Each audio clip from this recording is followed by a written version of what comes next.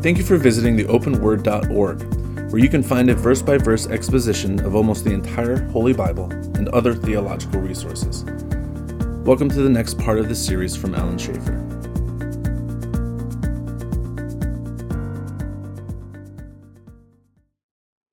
Anyways, Romans chapter 6, verse 15 is another sort of section in Paul's discussion of this whole idea of identification with Christ, our identity in Christ, our union with Christ.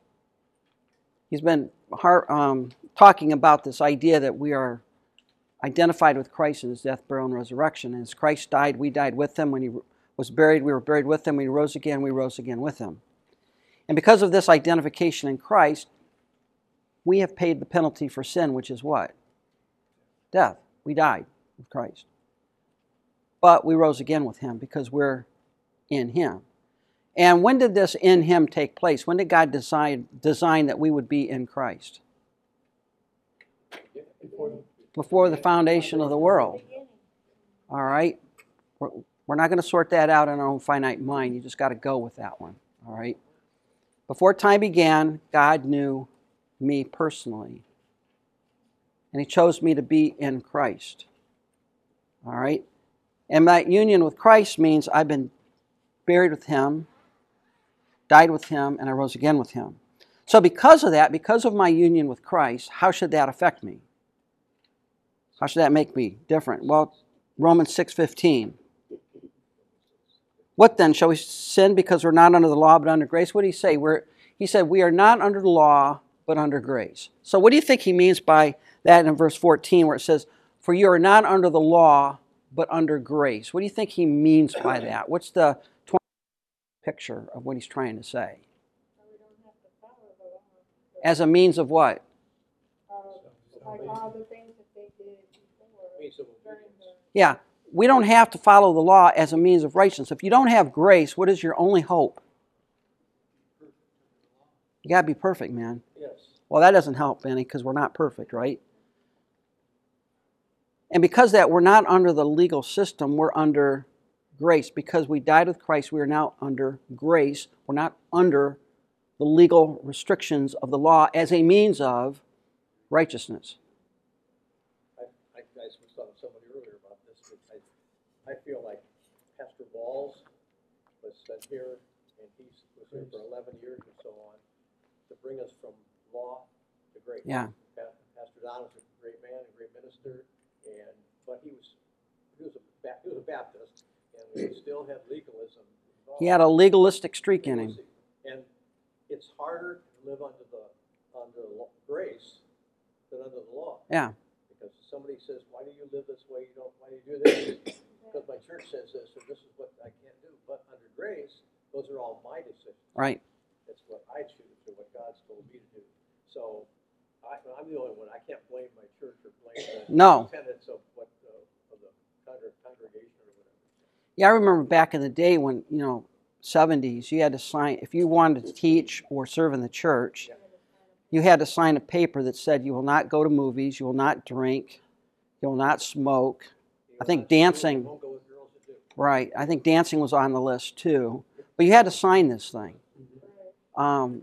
Because movie theater was definitely on the list. Now, when the videotapes came out, those were okay. You could rent a tape, but you couldn't go see the movie in the movie theater.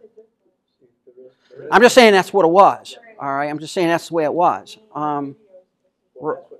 Yeah. So the question, yeah. I was on the selection committee and we were interviewing him, and people started asking about going to movies and Yeah. dancing and that. And he said, "Your list is way too short. Yeah. If you want to start listing things, here we got to add this, you got to add that, you got to do videos and all kinds of different magazines, and Yeah. I remember back then, Pastor Darrell, who was not allowed to go to a movie, was able to rent a video at the video store. Same thing. It's just, 6 weeks later, you get it at the video store instead of going to see it in the movie theater. All right. The point is, when you're under grace, it's harder. Because you have to ask yourself, why am I doing this? All right. The legal code is easier in some respects because you can check it off on the box. But that doesn't give us a free ride. No, it doesn't. Grace doesn't mean permission. And that's what Paul's going to get at here. Yeah. So now that you're not under the law, but under grace, does that give you a license to sin? No. Horrors. Again, there are 6 ways to say no in the Greek language, and this is the strongest.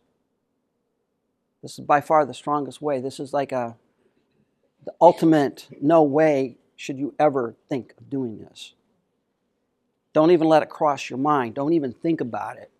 I love the sign I saw. Don't even think of parking here. Don't even think of this. You're not under the law, but you're under grace. But that doesn't give you a license to go out and sin, right? Just because you're not under the idea is just because you're not under the legal code as a means of, in their thinking, righteousness, doesn't mean I can disobey the law of God because, He'll forgive me anyways. Now, technically, theologically, does God forgive you anyways if you're a Christian? But does that make you want to sin? No. See, that was the big argument in the Reformation because the Catholic Church argued, well, if you take away and make this thing justification by faith, people are going to go hog wild and just sin up a storm. Well, if you're an unbeliever, you're going to sin up a storm, right? In fact, I would suggest this. If you get this idea that you're not under the law but under grace and therefore you can go sin, probably you're not a Christian. Where is it that Paul talks about that all things are... 1 Corinthians 8. And what he's saying makes it even worse. Because he's saying, all things are available to me, but if it's going to cause a stepping stone... Stumbling block. ...somebody else, then I shouldn't be doing it. Even though it's all right for me, I feel it's all right for me, but not for him. Right. Or her. Yeah. It's called expediency. Just because I have the freedom to do something doesn't necessarily mean I do it. See, here's the thing. Here's what God wants you to do. All right? Bottom line. God wants you to engage your brain. Why are you doing this? What did Christ say at the Sermon on the Mount? Why are you praying? Are you repeating things like the heathen do? Do you ever go on prayer and just go on autopilot? And 5 minutes later, you're still praying, but you have no idea what you prayed for in the last 5 minutes? God wants you to think. He wants you to use your head. He wants you to be in the game. He wants you to interact. You ever talk to somebody and they're having a conversation with you, but their brain is 200 miles away somewhere? That's most frustrating. God wants you to engage your mind. He wants you to think. Why are you doing this? Why do you do this particular thing? Can I go see a movie? Why do you want to see that movie? Can I go see it? But why do you want to go see it? Is it okay for me to have this glass of wine with my spaghetti? Well, why do you want to have a glass of wine with your spaghetti? But is it okay, Lord? Can I do it? Yes or no? Well, why do you want to do it? See, that's the frustration that we have because you got to think about it now. Why are you doing this? Paul is saying just because you're under the law, under grace and not the law, doesn't mean you just don't willy-nilly do anything you want. Now you got to engage your brain a little bit and think about it. Same thing when you're growing up. When you're a 5-year-old kid, you got a bedtime. When you're 50 years old, you better not. Well, you might have to have a bedtime because you got to be cognizant the next day, I guess, or something like that. But the whole point there is that what used to be a law is now a principle, right? You got to work the next day, so you need to get your rest. So that's up to you now to figure out when you go to bed. But you got to think about it, right? He says, you're not under the law, but under grace. And because you are, don't think you can just sin because it doesn't matter. 1 Corinthians 10:23. I have the right to do anything, you say. Yeah. But not everything is beneficial. No. I have the right to do anything, but not everything is constructive. Mm-hmm. No one should seek their own good, but the good of others. Yeah. That makes it harder. What's the good of the larger crowd? What's the good of the greater people? You know, I have the right, if I want to have a bottle of wine in the fridge and have it with my meal. It's not forbidden, unless you're a Baptist, in which case it is, but I've got that out of me. But, having said that, if you were to come over to my house and say, now, wait a minute, you're the teacher of my Sunday school class, and you're on the board of the church, and you got a glass of hooch in the fridge, there's something wrong with you. That's a stumbling block. So let's not go there. I don't need to do that. It's not expedient for me to do that. It's not necessary for me to do that. I've decided that's probably not a good thing to do. Could I smoke a cigar? Yeah, I could smoke a cigar. Spurgeon smoked cigars. Good night, Prince of Preachers. But that's probably seen negatively. We probably ought not do that. Is it a sin? No, it's just I've decided not to do it. But I had to think about it. Why am I doing this? What's the purpose for me doing this? And what Paul is saying here is, don't you know, and this is an axiomatic truth he's going to bring up, don't you know that when you go on presenting yourself to someone as slaves for obedience, you are slaves to the one whom you obey? Axiomatic truth. Now, see, we live in this world today where people say, I want to be free, I want to do my own thing. Freedom, freedom, freedom, rights. Are they free? I would suggest that no one is free. They might be free, but they're not following God. Well, it depends on what you mean by free. If you mean by free, I can make decisions. We all have ability to make decisions, right? But what decisions are you going to make? You're going to make decisions consistent with what? Your heart, who you are. That's who you're going to make decisions with. Paul is saying here is that the person you try to please is your master, which may be you. We're all slaves. No one is free. You ask the average person out there, are you free? Yeah, I'm free to do what I want to do. Well, what do you want to do? Well, I want to sin. Well, then you're a slave to sin, right? Duh.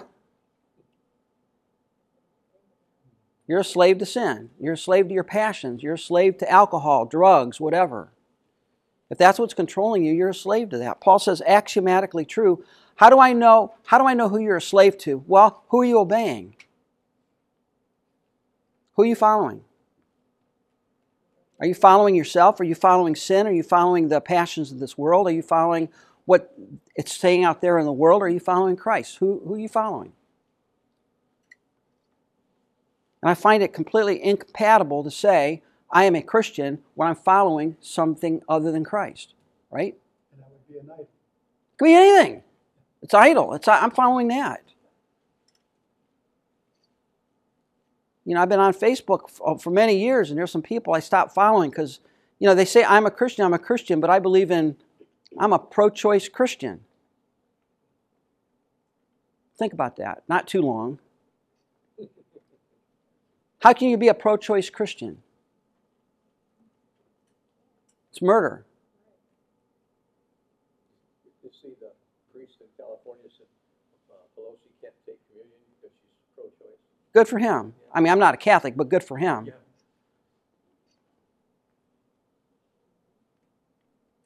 It's an incompatible thing to say, I am a Christian and, I'm just picking on pro-choice because that's a big one right now. I am pro-choice. I'm for women killing their children. I'm okay with that, but I'm a Christian. No, that's an incompatible. You're either not a Christian or you're just messed up. Why? Because you're a slave to what? What the world says. See, there's a thing throughout the Bible you see God setting us. He said there's two ways. There's my way, then there's all these other ways. There's a lot of different ways over here. But here's the way. Christ said, I am the way, the truth, the life. He said, I'm not one of the ways to get to God. I'm not just pick one and we're all going to wind up there someday. There's one way to God. It's a narrow way. It's my way. And then you got all these other ways. But that's where other religions or people say there's more than one way to heaven. That's not what God says. If you want to know how to get to heaven, you ask God. You don't ask your neighbor. Christ said you come the narrow way, come the narrow gate. You don't just come in and... See, that was Cain's problem. See, Cain's problem, his idea was, I'll give God the fruit of the land, that's good enough for him. But what did God tell them? What did God tell Cain and Abel he wanted?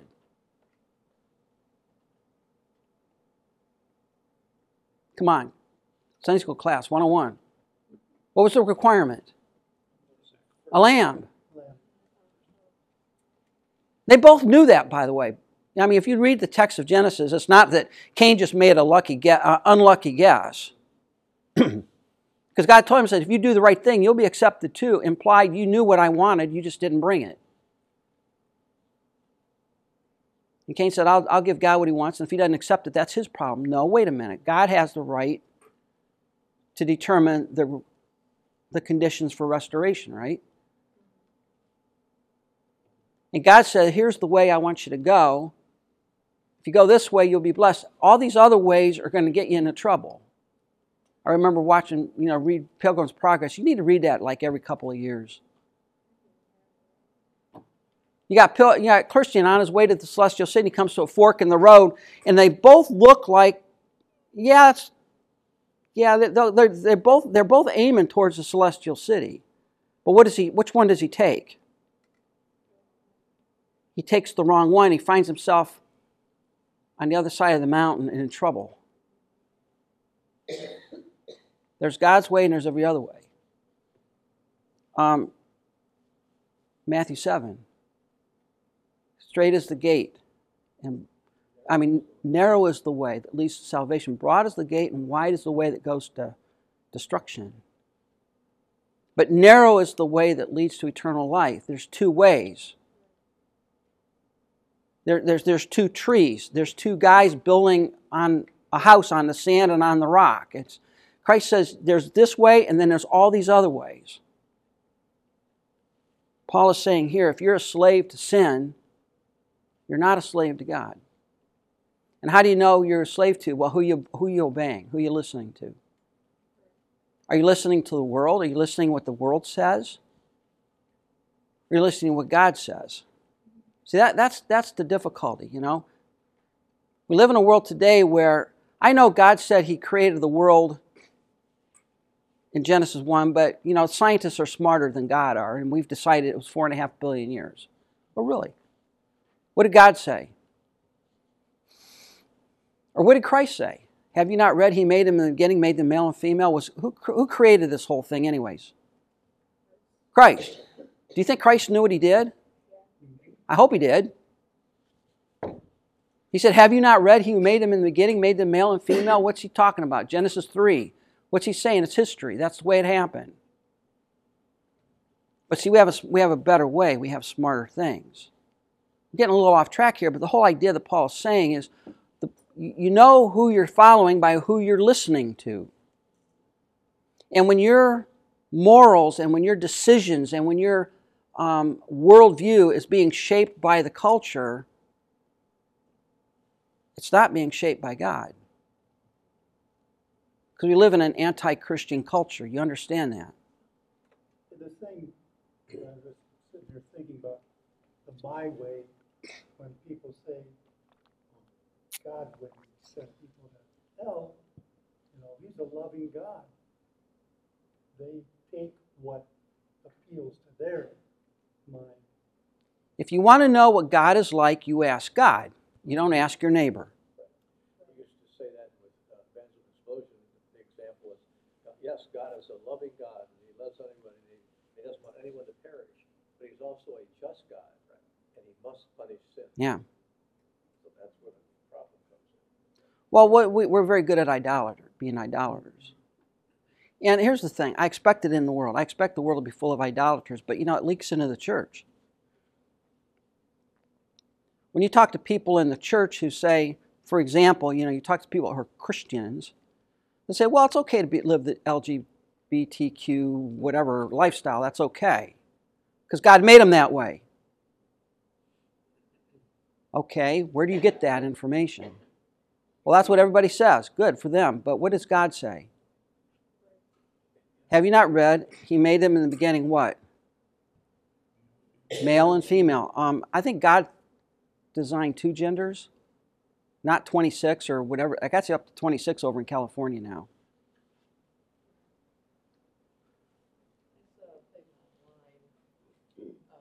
Facebook post, and it was a link to an article about the genetic influence of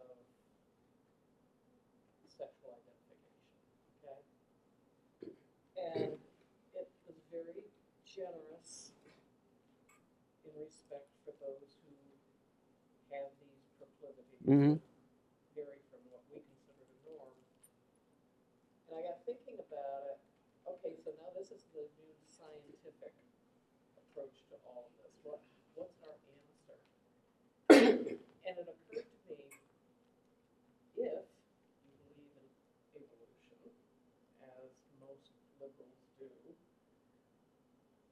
how can you say for sure that the human genome has not evolved in a destructive manner since Adam and Eve, Mm-hmm. the first humans, lived on Earth? Yeah.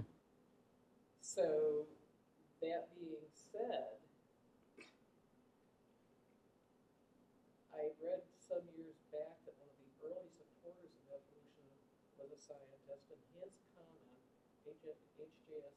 Haldane was his name, his comment was he agreed with Darwin's proposals, but he said you need to understand that genetic mutations occur, but only about 10% of them are beneficial. I would say, to like, species. yeah, Now, today's statistics may be different, yeah. but that, with his observation, that tells me that any changes that have occurred since creation are primarily going to be destructive. Well, what is the destructive aspect of genetic change for sexual orientation? It limits Yeah. the ability of man to procreate. It's I like what Vance Havner says. We're not evolution; it's devolution. We're de-evolving. All right, as time goes on. But here's the point: where do you get your? This is interesting. I was listening. By the way, go out and do a web search on Truth Matters. You can pick up the Truth Matters conference. It was just down there. It's awesome. It's freaking awesome. You got to listen to it. But Ken Ham did a really good second session there, and his basic idea. He said. The answer to all of our social ills is found in Genesis 1 through 11. How many genders are there? Well, Genesis 1 through 11 tells you that. Male and female. In fact, science says you got an XX or an XY. That's it. Period. All right? Now, because of sin, this has all been marred and tainted, right? But in the beginning, God created them male and female. In the beginning, God created one man, one woman for life. In the beginning, God sets the moral code of the universe. And man's been going downhill ever since. Yeah, that's an interesting point you make, but what's their genetic code? What's it say on this person? When you look at When they yeah, say psychologically, what does it say in their gene? Yeah. They have XY or XX? and again, you got to understand, I think Ruth Ann is right, because of sin, we fall under the decay of sin, and some of us have certain proclivities to certain sins that others don't. That's part of fallenness. All right? But at the end of the day, you've got God's way, and you've got every other way. Paul is saying, how do I know which road you're on? Who are you listening to? Generally. And if you're on that road that says, I'm okay, I've been forgiven, God doesn't matter if I sin, I can do what I want, it's okay, you just may as well be on the road to destruction. You may not be on the narrow road at all. Again, I don't have a copy of the Book of Life, so I can't look your name up. But at the other end of the day, Paul's making an axiomatic truth. And we're out of time here because I got to get down there. But the point is, here, it's an axiomatic truth. If you want to know who you're a slave to, the question to ask is, who am I listening to?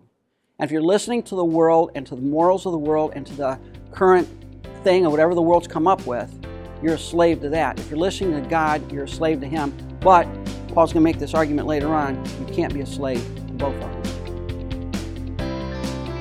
It's one or the other. Father, thanks for this time, and we had a short class today, but help us to ponder what we've talked about here and think about it this week. Help us to think really long and hard about who we're listening to. Are we we listening to you? Or are we listening to the world? It's one or the other. And again, thank you for this time of study in Christ's name. Amen. Thank you for listening. This podcast was made in part with creative consulting and production assistance by Third Mass Studio. For your production needs, send an email to thirdmassstudio@gmail.com. For other lectures in this series and more biblical media resources, visit theopenword.org.